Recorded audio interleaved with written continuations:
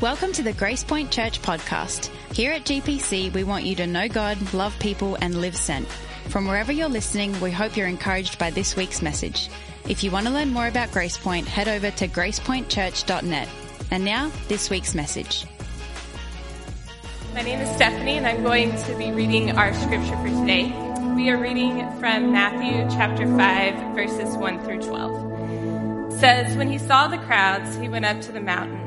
And after he sat down, his disciples came to him. Then he began to teach them, saying, 'Blessed are the poor in spirit, for the kingdom of heaven is theirs. Blessed are those who mourn, for they will be comforted. Blessed are the humble, for they will inherit the earth. Blessed are those who hunger and thirst for righteousness, for they will be filled. Blessed are the merciful, for they will be shown mercy.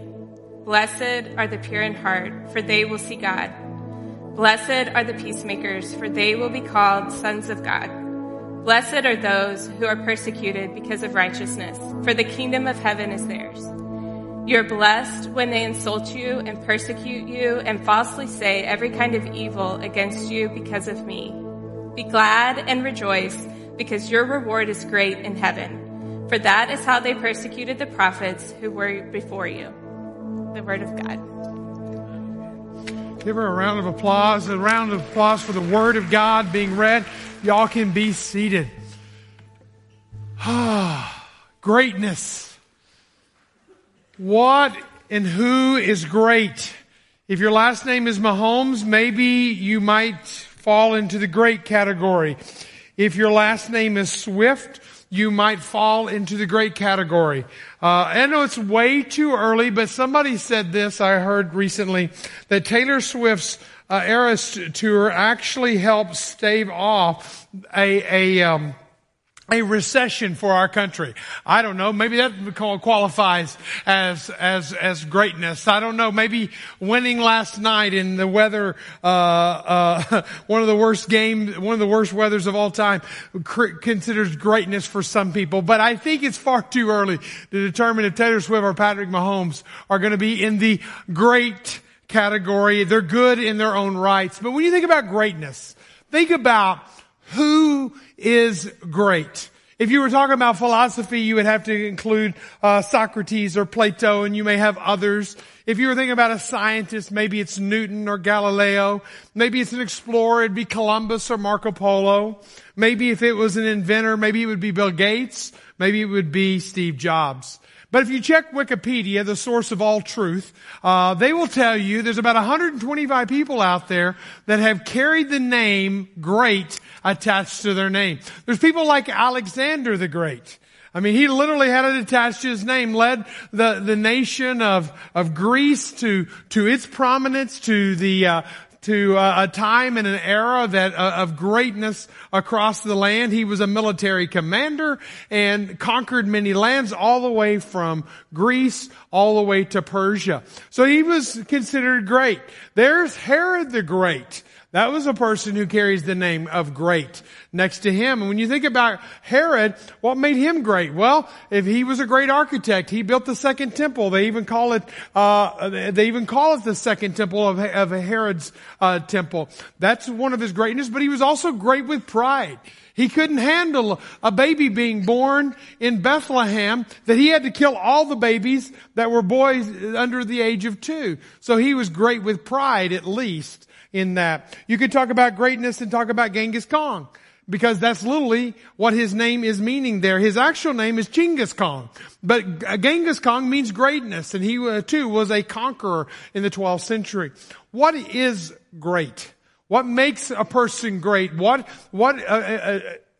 qualifies you of putting greatness next to your name? So when you talk about who is great, I want us to swing the pendulum and talk about what is greatness. Because if you were to put Jesus in those categories of conquering lands and all that, he may not qualify as great in many people's eyes. He was not a great philosopher, yet when he spoke with authority. He was not a great scientist, but yet he created the entire world, and he was also able to take the natural world in 36 miracles later. He defies natural world. He was an explorer, but he wasn't an explorer, but yet he could explore the depths of a human heart. He was not a conquering king, but he was the king, and he is the King of Kings. And we got to remember, in the light of everything that we talk about in our world, that Jesus is about a kingdom. It's about his kingdom.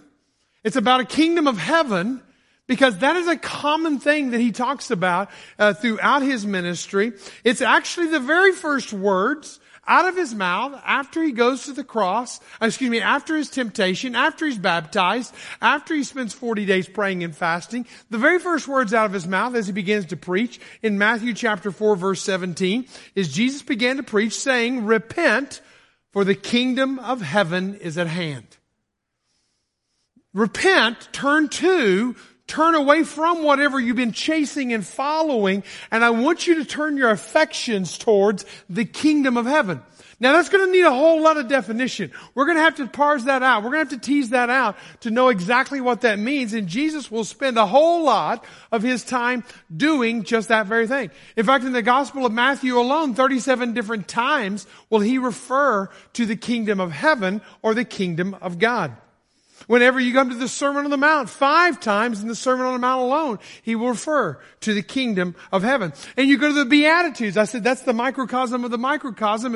If the gospel is the spark notes of the spark notes are the Beatitudes. Well, there are 2 times that he refers to the kingdom of heaven.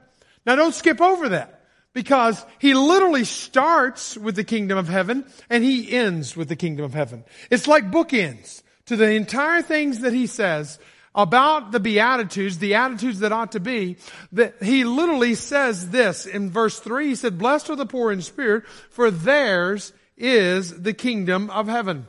Blessed are those who are persecuted for righteousness' sake," verse 10, "for theirs is the kingdom of heaven."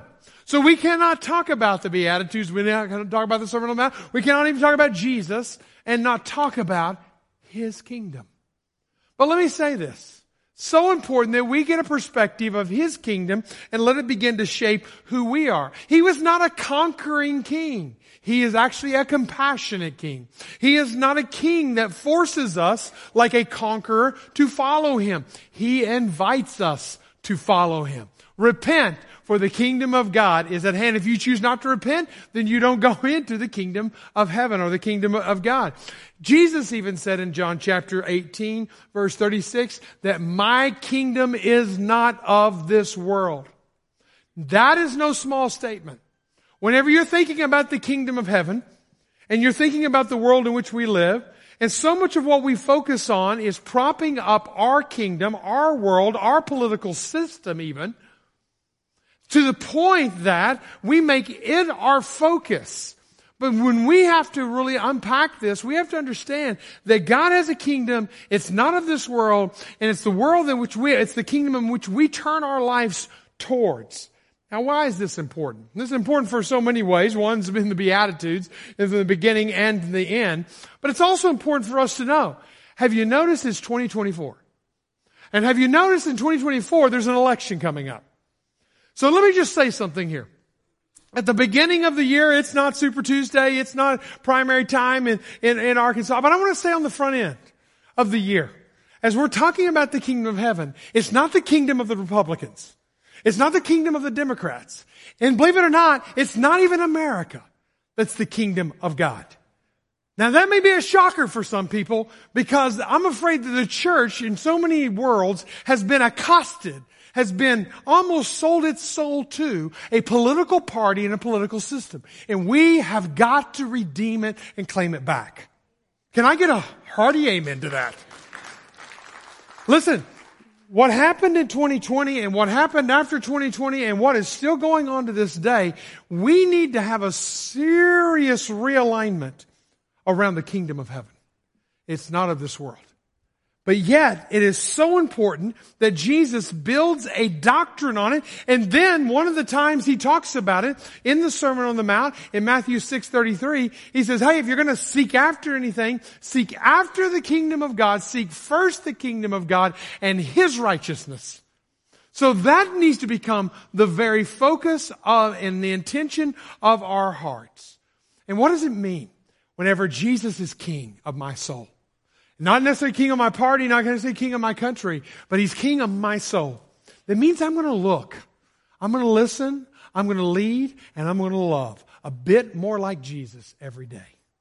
And so if I can look, listen, lead, and love a bit more like Jesus every day, then the kingdom of God is taking more and more place, a part of my soul and my heart. And He is more and more in charge of who I am. The Beatitudes, the attitudes that ought to be, is literally challenging us to reset at the very beginning of His message, to reset our lives according to this. Again, I think the sequence is very, very important, that we understand that God wants our lives to be flourishing. That's why every time He opens it up with blessing. It's the idea, there's multiple ways, and you look in the Scripture, of blessing. There's the blessing of a king blessing you. That is actually not the intent of this, that as if the blessing is bestowed on somebody. Somebody sneezes, blessing them. You bless the meal. That's not what it's meant to. It's actually an internal blessing that comes from the inside out. That God is going to do a work inside of us from the inside out so that we are blessed as our attitude is set and the promise becomes a reality. The structure of all of the Beatitudes falls in line with this. Now, whenever you start looking at the Beatitudes, you just look and you study and you observe. You look, you study and observe. Those who went to Bible study methods class, you understand observation is absolutely key. Well, one of the times I was studying through the Sermon on the Mount, I began to notice several things. Here's a couple of things that I noticed in this. Whenever you look at the Old Testament and the New Testament and you run them side by side and you look at the time when God met with Moses on Mount Sinai. Remember I said mountains are big for God. He shows up on the mountains. He shows up to Moses on a mountain. And what does He do? He downloads 10 Commandments. Well, if you look at the New Testament and you'll find this, that there are 8 Beatitudes. In the Old Testament, God is establishing His law. But when you come to the New Testament, Jesus said, I came to fulfill the law. So He is literally marrying the old and the new together. So it's not like the old is against the new. Out with the old, in with the new. They are coming together. He is fulfilling the commandments as they come together. And here is where what they did is they took the Old Testament law in the New Testament period, the Pharisees, the Sadducees, and so forth. They took the law and they made it your means of salvation, which it was never intended to be. You got to do this, you got to do this, and you got to do 613 laws to fulfill all of the 10 Commandments. It's a whole big thing that they made. That was never God's intent for the 10 Commandments. If you look at the 10 Commandments and you also again look at the Beatitudes, the first 5 of the 10 Commandments deal with our relationship with God. You look at the first 4 of the Beatitudes, they largely deal with your relationship with God. It starts out with poverty of spirit and it moves right through what we talked about last week. But then you look at the second part of the 10 Commandments, and they relate to others, how we relate with other people. And you'll also notice in the Beatitudes that it's how we relate to others. Jesus is bringing the old and the new together, but here's what I want you to see. If we're going to move to greatness, and if you want to call Mike the Great, okay? And feel free to do that. I want you to call me Mike the Great, not because I'm a conqueror, a philosopher, I'm a great teacher, I'm a great physician, I'm an explorer. I want you to call Mike the Great because Mike looks a lot like Jesus. He looks, listens, leads, and loves more and more like Jesus every time I'm with Him. And what does that mean? Because here's the life principle for us. Greatness comes from the inside out. We think if I get enough accolades, if I get enough people following me, if I sell enough albums, if I win enough Super Bowl rings and all that kind of stuff, that I will be made great. If I set enough records in this world, if I beat my competitor or other people on my team with whatever my score is on my job, I will become great. That is a pursuit of greatness that only leaves us empty in the end. Greatness happens from the inside out. It starts with that poverty of spirit, but it moves from our relationship with God into our relationship with others. We talked about this last week, that crowds are good. There's a crowd in this room today, okay? Crowds are good, but disciples are great. And what Jesus is trying to do is He's trying to make disciples out of us. Whenever you look at last week, again, we got a part 1, part 2 message here today. So just in quick review, you got to understand that you've got to be poor before you can be rich. Before you can have the kingdom of heaven, you've got to first of all be poor in spirit. So you got to be poor before you can be rich. You got to weep before you can laugh. You got to be humble before you can be exalted. Proverbs 15:33. I had this in my notes last week and I didn't read it. But before honor comes humility. All right? We understand that the meek will inherit the earth. Before I'm great on this earth, before I'm going to make an impact in this world, I first of all got to empty myself of myself. There's got to be a detoxification of myself. But you also got to be hungry before you're satisfied. That's what we talked about last week. But let's move to our relationship with others. Here's what we learned, number 1. 4 actions to a great person in great relationships with other people. 1 is we become mercy givers. Mercy givers. If you were to ask me prior to preparing this message, what makes a great relationship? What quality do I bring to any relationship that makes it stellar and awesome? And how can I better be a better friend, a better husband, a better leader, whatever? And it's not some of the things that we might put at the top of the list. The very first thing He gives us here in relationship with others is mercy. We start all our relationships with mercy. Look closely there at what He said in verse 7 when He tells us, "Blessed are the merciful, for they shall receive mercy." Wow. The fact is that I need to understand what mercy is. I need to understand what mercy is so I know what I'm getting. I need to know what mercy is so that I'm giving it away. First of all, it's not grace. Grace is its own thing. Grace is getting what you don't deserve, okay? Mercy is not getting what you do deserve.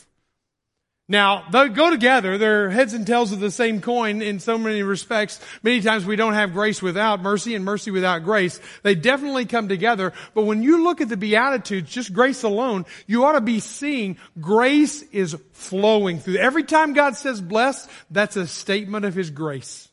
He is wanting us to be blessed from the inside out. But also mercy.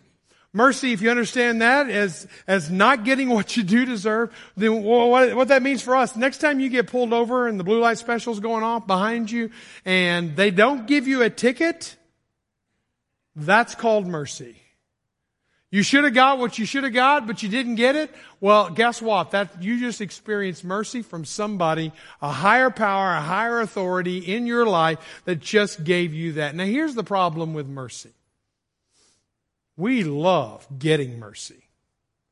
We don't love giving mercy. I want you to think of that person. That person right now, who if they were to walk in the room, they would change your disposition. Think of that person who literally your sweaty palms might develop, or your heart rate might change, or there is a feeling and an emotion that is attached to that person. That may be the person that needs mercy the most from you. We love getting mercy, but we're not big on giving mercy. We live in a shame and cancel culture, not a mercy and grace culture. Shame culture has really developed, and cancel culture has really developed since the invention of iPhones, believe it or not, and also of social media. We find shame is so easy to give whenever we don't like somebody and somebody makes us mad and we want to get even with them. And so we will either aggressively go at them or passive aggressively go at them. And here's what most Christians do. They will passively aggressively go at somebody, but they'll go with them on social media. They'll go at them in their prayer groups. They'll go at them and say, I have a special prayer request. I've got somebody and whatever, and we start filling in the blanks just enough to get people to think about that person that may have hurt us. What are we doing shaming?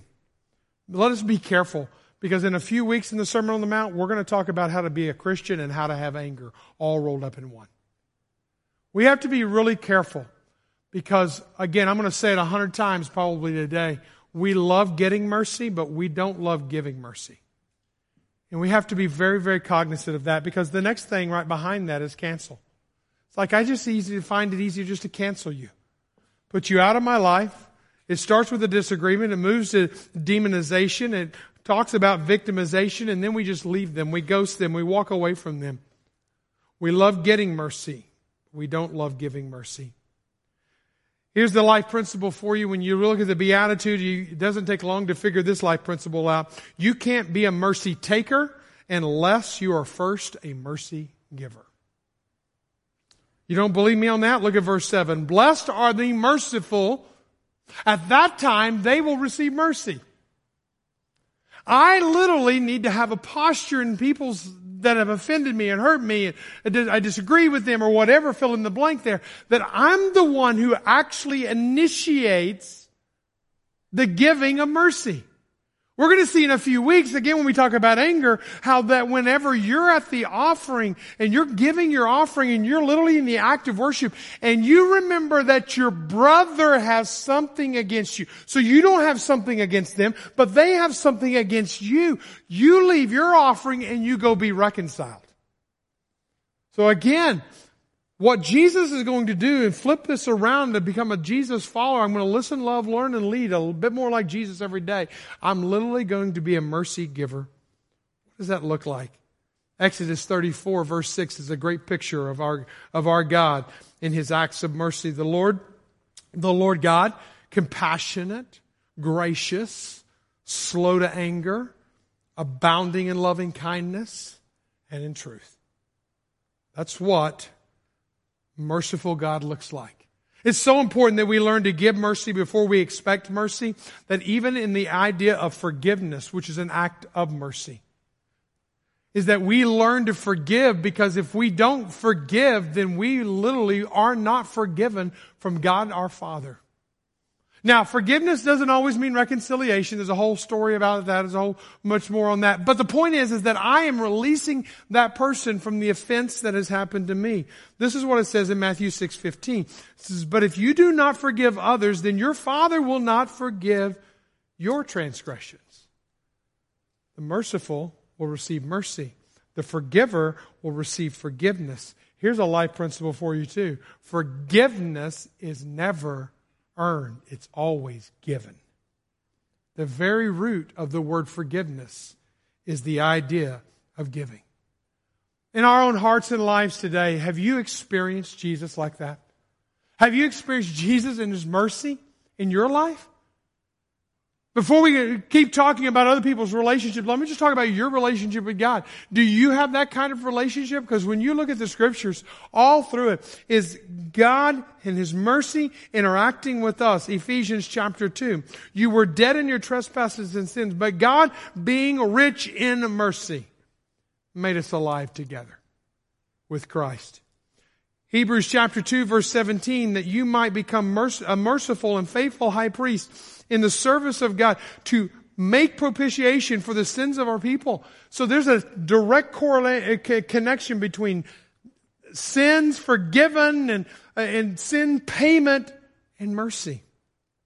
Titus chapter 3 verse 5, He saved us not to become works done by our righteousness, but according to His own mercy. He washed by the washing of regeneration and the renewal of His Spirit. When you look at this passage, I want you to look at that top one there. Have you noticed the difference between dead and alive? See those two words there? Dead and alive is God's mercy interrupting us. The difference between life and death. Do you have that kind of relationship with Jesus? Have you met His mercy, encountered His mercy? I pray today you not go any further in this conversation before you say yes to Jesus and ask Jesus, Jesus, I need your mercy. I need your grace. I need you to butt God into my life, interrupt my life so that I can walk in mercy, live in mercy. Number 2, is there's a purity of heart. Purity of heart.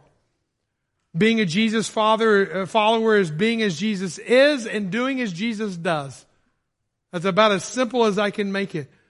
What are you hungering for? You're hungering and thirsting for righteousness. It's what He calls us to. That righteousness is that character of God and the conduct of God. 1 Peter chapter 1 verse 16, since it is written, you shall be holy for I'm holy. We're literally called to be set apart, to be different from, not better than. In fact, the more grace you experience, the more you realize that you're not better than anybody. But it's only by the grace and the mercy of God that intersected into your life. I don't know about you, when I was a kid growing up, going to Sunday school, I was taught a song, oh, be careful little ears, what you hear. Oh, be careful little eyes, what you see. Oh, be careful little hands, what you do. Oh, be careful little feet, where you go. You remember that? Raise your hand. Okay? That's a lie. You don't start with your hands, your eyes, your ears, your feet. You start with your heart. Now, I mean that. Because if we start with our hands, our ears, our eyes, and our feet, then we're no better than the Pharisees. This is what it says of the Pharisees, the hard right religious leaders that were all caught up in the law. It says that, woe to you scribes and Pharisees, hypocrites, for you clean the outside of the cup. You get your hands right, your ears right, your eyes right, and your feet right. But on the inside, you're robbery and self-indulgence.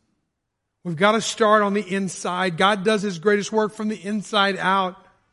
Who can go to the mountain? Who can ascend to the holy temple? Those who have clean hands and a pure heart. Create in me a clean heart, O God, is what David cried out to God whenever he realized that he was living in sin. Verse 10, blessed are the pure in heart, for they shall see God. Blessed are the pure in heart, for they shall see God. Now think about that for a moment. Does God show up differently? Maybe. Does God, He's always everywhere at once?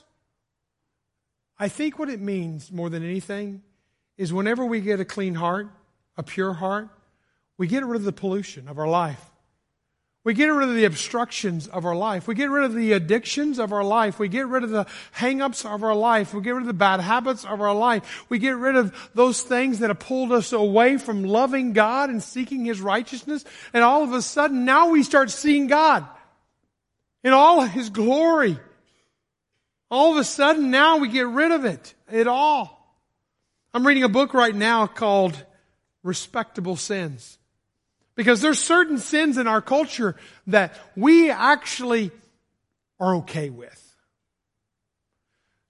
Okay with. Now, if I stood on the stage today and said I'd had an affair this week, or I'd stole money from the church, or any other number, I killed somebody or whatever, you might go, okay, immediately I'm out of this church. This is a whacked church. This is a whack pastor. I'm gone.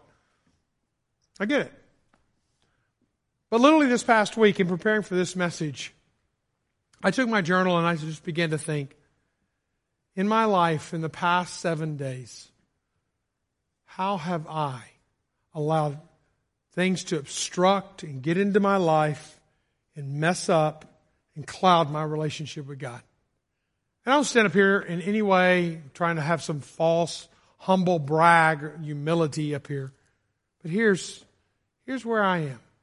I started making a list of all the things that I had to confess this week to God. About 7 days. Pride. Envy. And I'm literally thinking of circumstances and situations. Anger. Lust. Gluttony. Malice. Discontentment. Materialism. Impatience. 9 different sins that I had to confess before God. I am not a perfect pastor.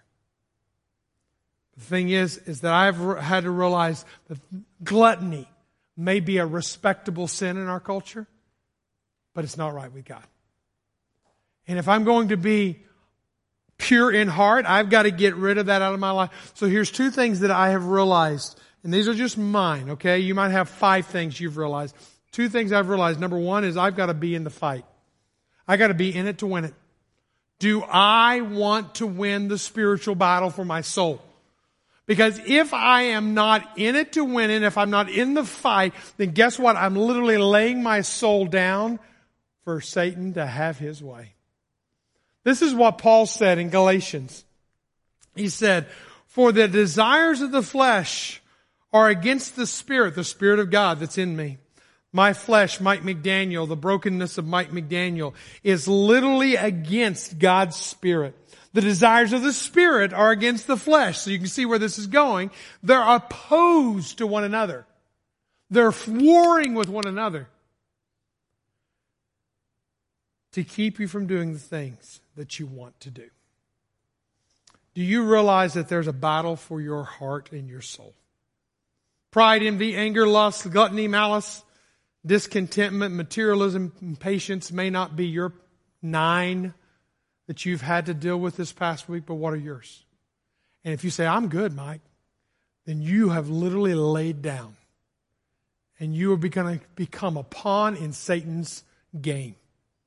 Are you in it to win it? Number 2 is I keep a short list with God. As soon as I feel the conviction of His Spirit, in that moment, I stop and I seek God and I give it to God and I confess it to God. I don't wait till the end of the day. I don't wait before I come to church on Sunday. I get clean as soon as the conviction comes to me. I want to make it right with Lori if I've offended her. I want to make it right with someone else if I have offended them. I want to get it right immediately. I want it out of my life. Because why? I want to be pure in heart. Why do I want to be pure in heart? Because I want to see God. I want to see God in my life. If we confess our sins, He is faithful and just to forgive us our sins and to cleanse us from all unrighteousness. If you notice up there in that verse, there's only one thing that you do. You confess your sins. Bring them to God. Agree with God about your sins. God does everything else. He's faithful. He forgives us of our sins. He cleanses us and He makes us right again. He fixes what has been broken. I've spent a lot of time talking about being a mercy giver because it's where all our relationships start. Then it moves to a purity of heart. If I'm pure at heart, I can see God. I'm going to be better in my relationship with others. But it's also peacemaker. There's a peacemaker with others.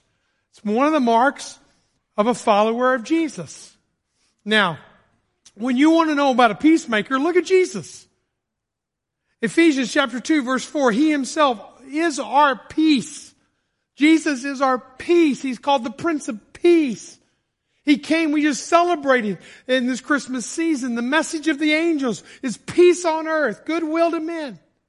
That's Jesus, who made both groups. Now notice this. There's a whole message in this one verse. Who made both groups, warring sides, into one. And broke down the barriers. He didn't build walls. He breaks down walls. He brings us together. See, the modus operandum of Jesus is to bring peace, is to work for reconciliation, to do what it takes to bring us back together. Another life principle for you. Your relation to God is validated by your willingness to reconcile with others. Verse 9, blessed are the peacemakers. The mark of a peacemaker, verse 9, they shall be called the sons of God. Blessed are the peacemakers, for they will be called the sons of God. Steve Douglas, former president of Cru International, told the story one time when I was with him and a group of other pastors and missionaries. And he told the story of a tribe in Ethiopia that was literally spoke the same language, but they were at war with each other.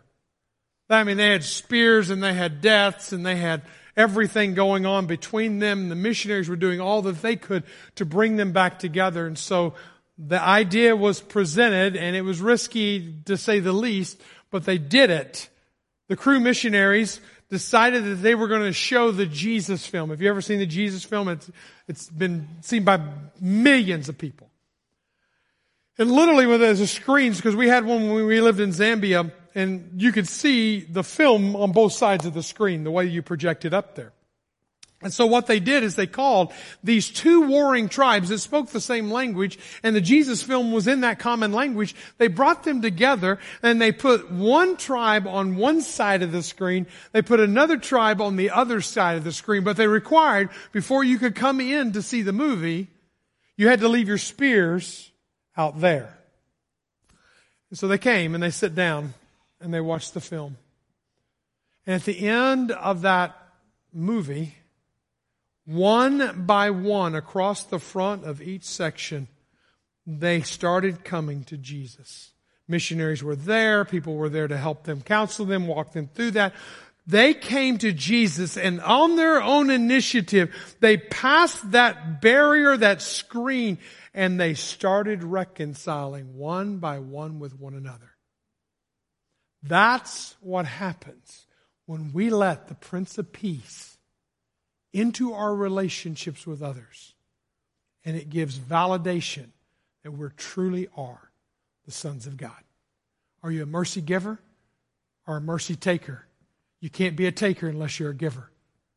Do you have purity of heart, obstructed view of God, or a clear view of God? Are you a peacemaker?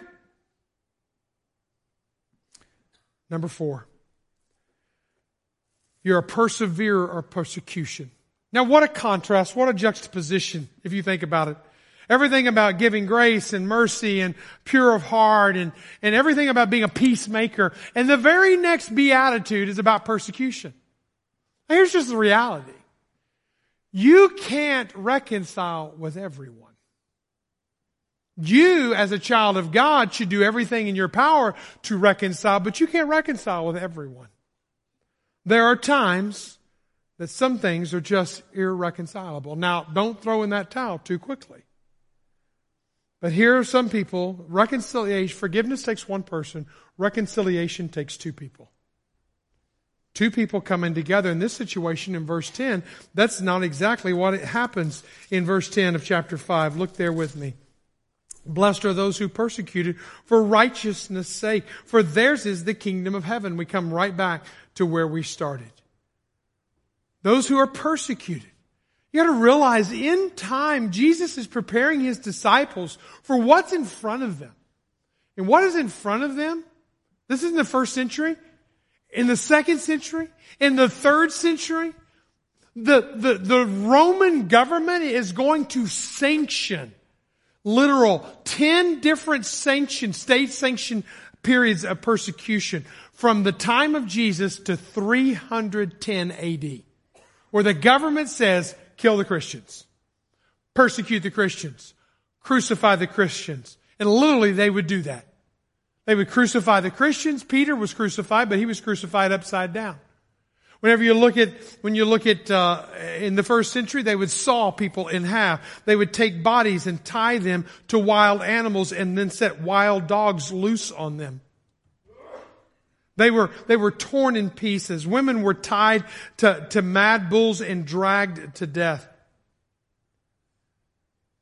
At nightfall, they would take Christians and tar them, put a stake in them, burn them as street lamps so Nero could have a way to walk in his garden. Nero burned the city of Rome so he could build it for his own glory, blamed the Christians so that Christians would be persecuted. That is the world in which they live. You say, oh, okay, Mike, that's then, this is now. We don't have those problems today. Let me tell you about my trip to Indonesia. When I met Jessica. It wasn't her name, but that was what we called her to protect her identity. And to be honest with you, I don't even remember her real given name. So I call her Jessica. She's about 20 years younger than me.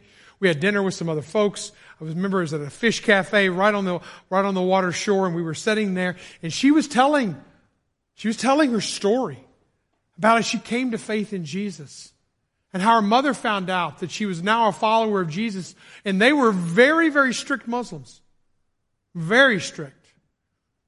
And so mother takes daughter and calls the older brothers to beat daughter. And then locks her in her room and would only let her out under strict family supervision.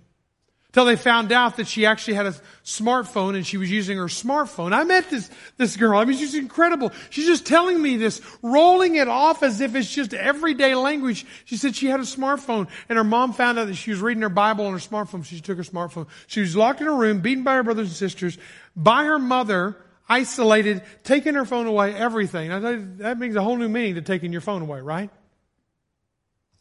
You realize last year alone, 5,621 people suffered for their faith and gave up their lives for Jesus' name? Listen, it's not just then, it's now. That there have been more people died, killed for their faith since the 19th century than all the previous centuries prior to that. Okay, my time out. That's there, that's not here. Actually, it's not only then, it's now, it's not only there, it's here. Because I've talked to teenagers who try to live out their faith in their school, in their settings in school, and how they're bullied, and how sometimes they're shamed, sometimes they're canceled, sometimes they're bullied online, sometimes they're bullied in the locker room, sometimes they're bullied in the hallways for living out their faith. I'll tell you about a man in our church who worked for a company still in this area, that this was not a company policy, but somehow it became a part of his team's policy, unwritten policy, if you will, passive-aggressive policy, where he was a person who loved Jesus, loved the Lord, loved to go on mission trips, loved to go on our global adventures. He even led some of our global adventures. He would literally had so many weeks and days of PTO time that he would, outside of vacation time with the family, he would spend it all going on global adventures with Grace Point. But he got on the team, with the team dynamics, thought he was a joke for going on these trips, going on these global adventures. So he carried his faith very real for him, and so when they would go out for their team trips around wherever they would go and do their thing, they would all go out to certain kinds of bars, and he refused to go. And then they began to laugh at him because he would go on these trips and do these things, and they would call him Mother Teresa. And then it began to affect how he was evaluated on the team, because he wasn't a part of the fun times with the team, so he wasn't a team player. And he had worked for this company for 20 years and had superior reviews on all of his jobs. And now all of a sudden, he's being pinged for not being a team player. Guys, there is persecution there. There is persecution here. It is then and it is now. And it's a part of what it means to be a follower of Jesus. Even Paul said he longed for the fellowship of the sufferings of Jesus. Those who desire to live godly in Christ Jesus will suffer persecution. Jesus said, bless those who curse you and pray for those who mistreat you. You know, back on Jessica one last time, there was a thing about Jessica that I just can't get over. To this day, literally what happened is after that meal, I went and sat in the car with the other missionary, and we just debriefed. Because he had heard things that he had never heard before. I'd heard things that I'd never heard before. But I'd also saw something I'd never seen before. Here's a person who'd been beaten, isolated from family, near death, and now is now living in a safe house of a church. And she was the most joy-filled individual. How do you make that up? She wasn't faking it. It was so real for her. And then I come to verse 11 and 12. Blessed are those when others revile you and persecute you and utter all kinds of evil against you falsely on my account. Rejoice and be glad. For your reward is great in heaven. For so they persecuted the prophets who were before you. Now, Jesus says this at the front of his ministry, but he could say, and so they persecuted me. You want to look at Jesus and be like Jesus and look, listen, lead, love a bit more like Jesus? You have got to be a mercy giver, not just a taker. Because that's exactly what Jesus was. He was a mercy giver. He was pure in heart, an untainted heart, a heart all with God and full of attention on God and full awareness of God. He was a peacemaker. He was the Prince of Peace. But he suffered persecution like no one else. Being a follower of Jesus and being that flourishing self. What makes a great person is to be as Jesus is and to do as Jesus does. Would you bow your heads with me?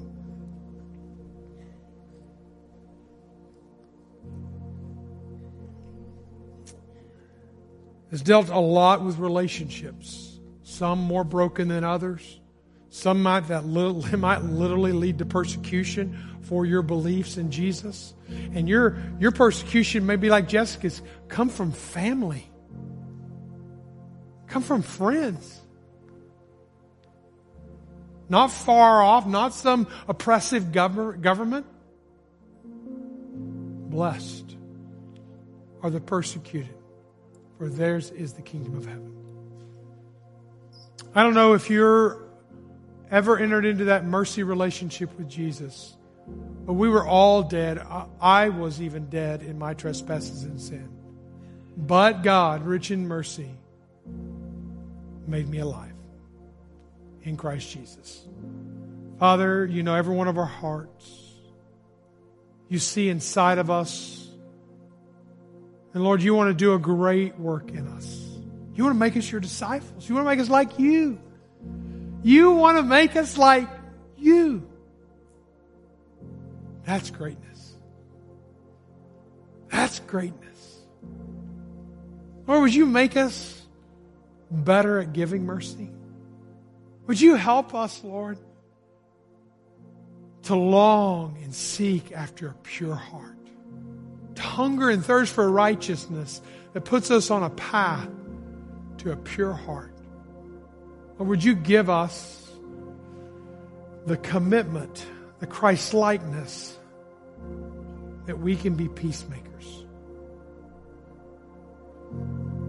And Father, when we can't make peace, and we feel shunned and persecuted, shamed and canceled, Lord, may we stand with you and never allow the world to steal our joy. Father, in this space right now, we just ask that you would do a great work. We pray this in the name of Jesus. Amen. This is your time. Don't rush out of here. There's nothing more important than these moments right here. And as we move forward in this study of the Sermon on the Mount, knowing that you have a relationship with Jesus is preeminent. Thanks for listening to the Grace Point Church podcast. To stay up to date on all things GPC, follow us at Grace Point NWA on Facebook or Instagram. As you go, be people who show and share Jesus in everyday conversations with everyday people. Live sent.